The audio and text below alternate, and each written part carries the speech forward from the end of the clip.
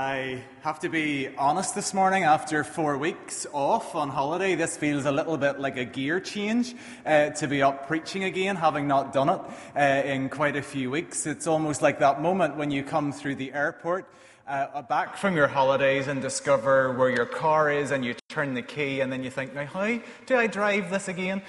Because you haven't done it in a while. But this morning, what I want us to do is to begin thinking a little bit about what Paul and Jesus is saying to us through the passages that we have shared together.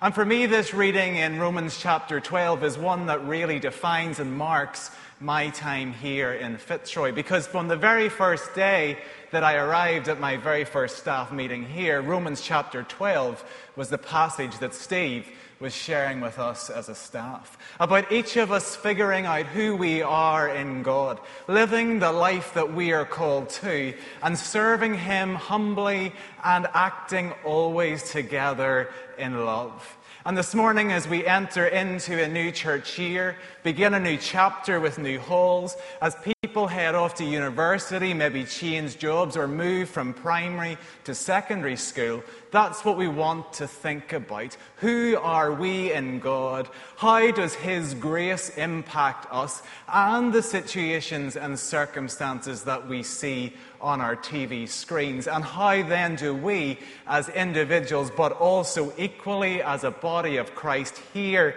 in Fitzroy, serve Him in the way that He would have us do? And this morning, as we come to the reading in Romans chapter 12, what we see is that we're invited on a journey. We're invited on a journey with the Apostle Paul. Because as we have seen, and many of us know, this was a man whose life had been interrupted by grace. This was a man whose life had been changed and transformed, and a man who had been sent in a different direction from the one that he had been going in from that moment that he encounters Jesus on the Damascus Road. Because what we see is a man who was once part of the Jewish religion system, a Pharisee, a student of the religious laws of his people. He was there in Acts when we see him standing by and cheering on the stoning to death of Stephen, a disciple of Jesus. But after that, we see Paul moving on a journey from village to town, rooting out Christians in an effort to eradicate them. But then in one sudden moment, things change. In one moment, things can never be the same again. And this morning, we want to ask ourselves the question, if we let it, what could change in our lives, in our country's life, in the world's life, if we just allow that moment of grace to interrupt and change things? Because what we see is Paul struck blind on the road to Damascus. He couldn't see anything, but he enters into a period of being all ears, listening to what God is saying to him through Ananias. And when Paul catches that vision, what we see is him traveling around the ancient world, spreading the message of who Christ is and how we can be different in and through him. We see him become a teacher, a mentor, an encourager. And we see then that he goes on to write almost 2/3 of our New Testament. And as we come to Romans, we see him writing to the church there.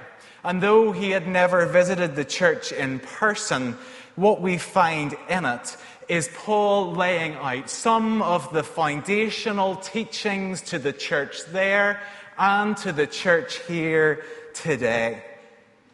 Because Paul is saying it's all about grace.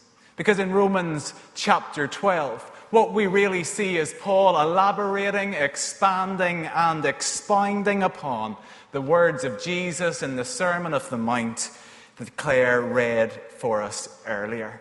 30 short verses, yet 30 instructions. All of them meant to put flesh on the bones of Christ's one command, that we are to love.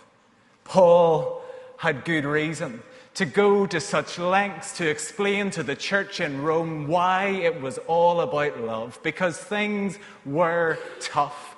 Things were not going well or easily for the church in Rome, because inside the church there was conflict, there was mistrust, and there were attitudes that were, for a long time underneath the surface, finally bubbling up to the top.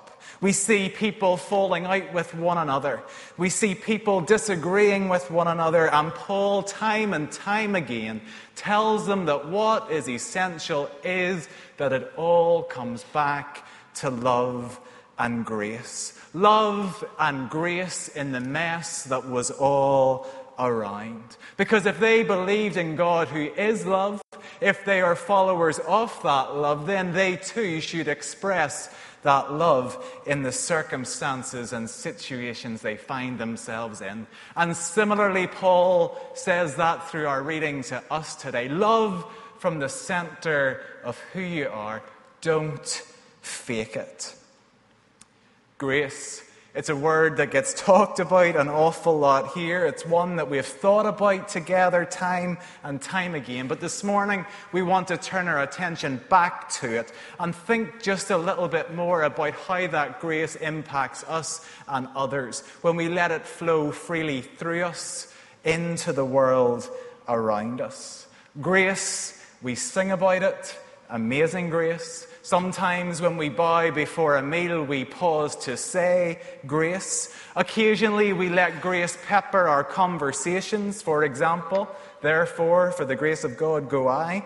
But what exactly are we talking about? Because at its very core and essence, grace is so much more than just mercy. Because grace this morning is getting what we don't deserve. And Paul had experienced that firsthand, because here was a man who had been making a living persecuting the church, suddenly encountering Jesus, encountering that grace, having his life transformed and set on a new road and path in his life. Later, we will come to this table and we will share together in the ultimate expression of that grace, us receiving what we don't deserve through the sacrifice of Jesus for our sins. But since this is my last Sunday preaching as your assistant minister here, I know that means that you sort of have to indulge me a little bit in this sermon. So I'm going to use Les Miserables as one of my examples, because not only is it one of my fondest memories of working here when we had the Gospel According to, which you so lovingly let me go off and do, which was great, but also it's a musical that time and time interrupts my life and always provides me with something new to see. And I'm sure many of you have saw the musical. Maybe you've even seen the film. We went as part of Film Club when it was released and endured Russell Crowe trying to sing. Maybe that's the best word, endured. Maybe I need to show him some grace this morning and love. But what we see at the very essence and the core of that musical is the story of Jean Valjean.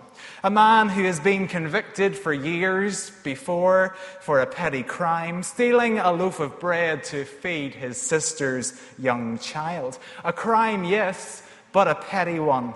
But the punishment that is exacted is years' worth of hard labour, made worse by his attempts to escape, seeing the time that he would have to remain in jail increase. But what happens when he leaves is he finds himself in the house of a bishop. And he loves it. He's there, he's encountering the grace and love of that man in providing shelter, providing food, providing accommodation, and it is amazing. But in the middle of the night, we clearly see that he gets up and he steals 2 candlesticks from that house.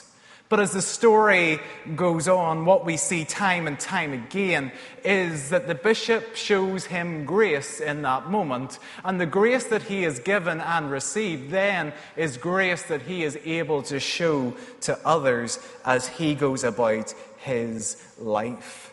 And this morning, we want to talk about what could the world be like? What could Botanic be like? What could this country be like if each and every one of us just showed a little bit more grace to one another? Rather than counting up what that person's done against me, rather than thinking about, well, do you know what, actually I don't feel like it today, but rather just getting on with demonstrating and showing it. Because if we do, amazing things can happen. As I said, Romans chapter 12 is one of those passages which time and time again I find myself going back to. And as I was reading it again this week in preparation for this morning, there was one verse that struck me differently maybe this week than it had in the past. And in one translation it simply says this: the only accurate way to understand ourselves is by what God is and by what He does for us, not by what we are and what we do for Him.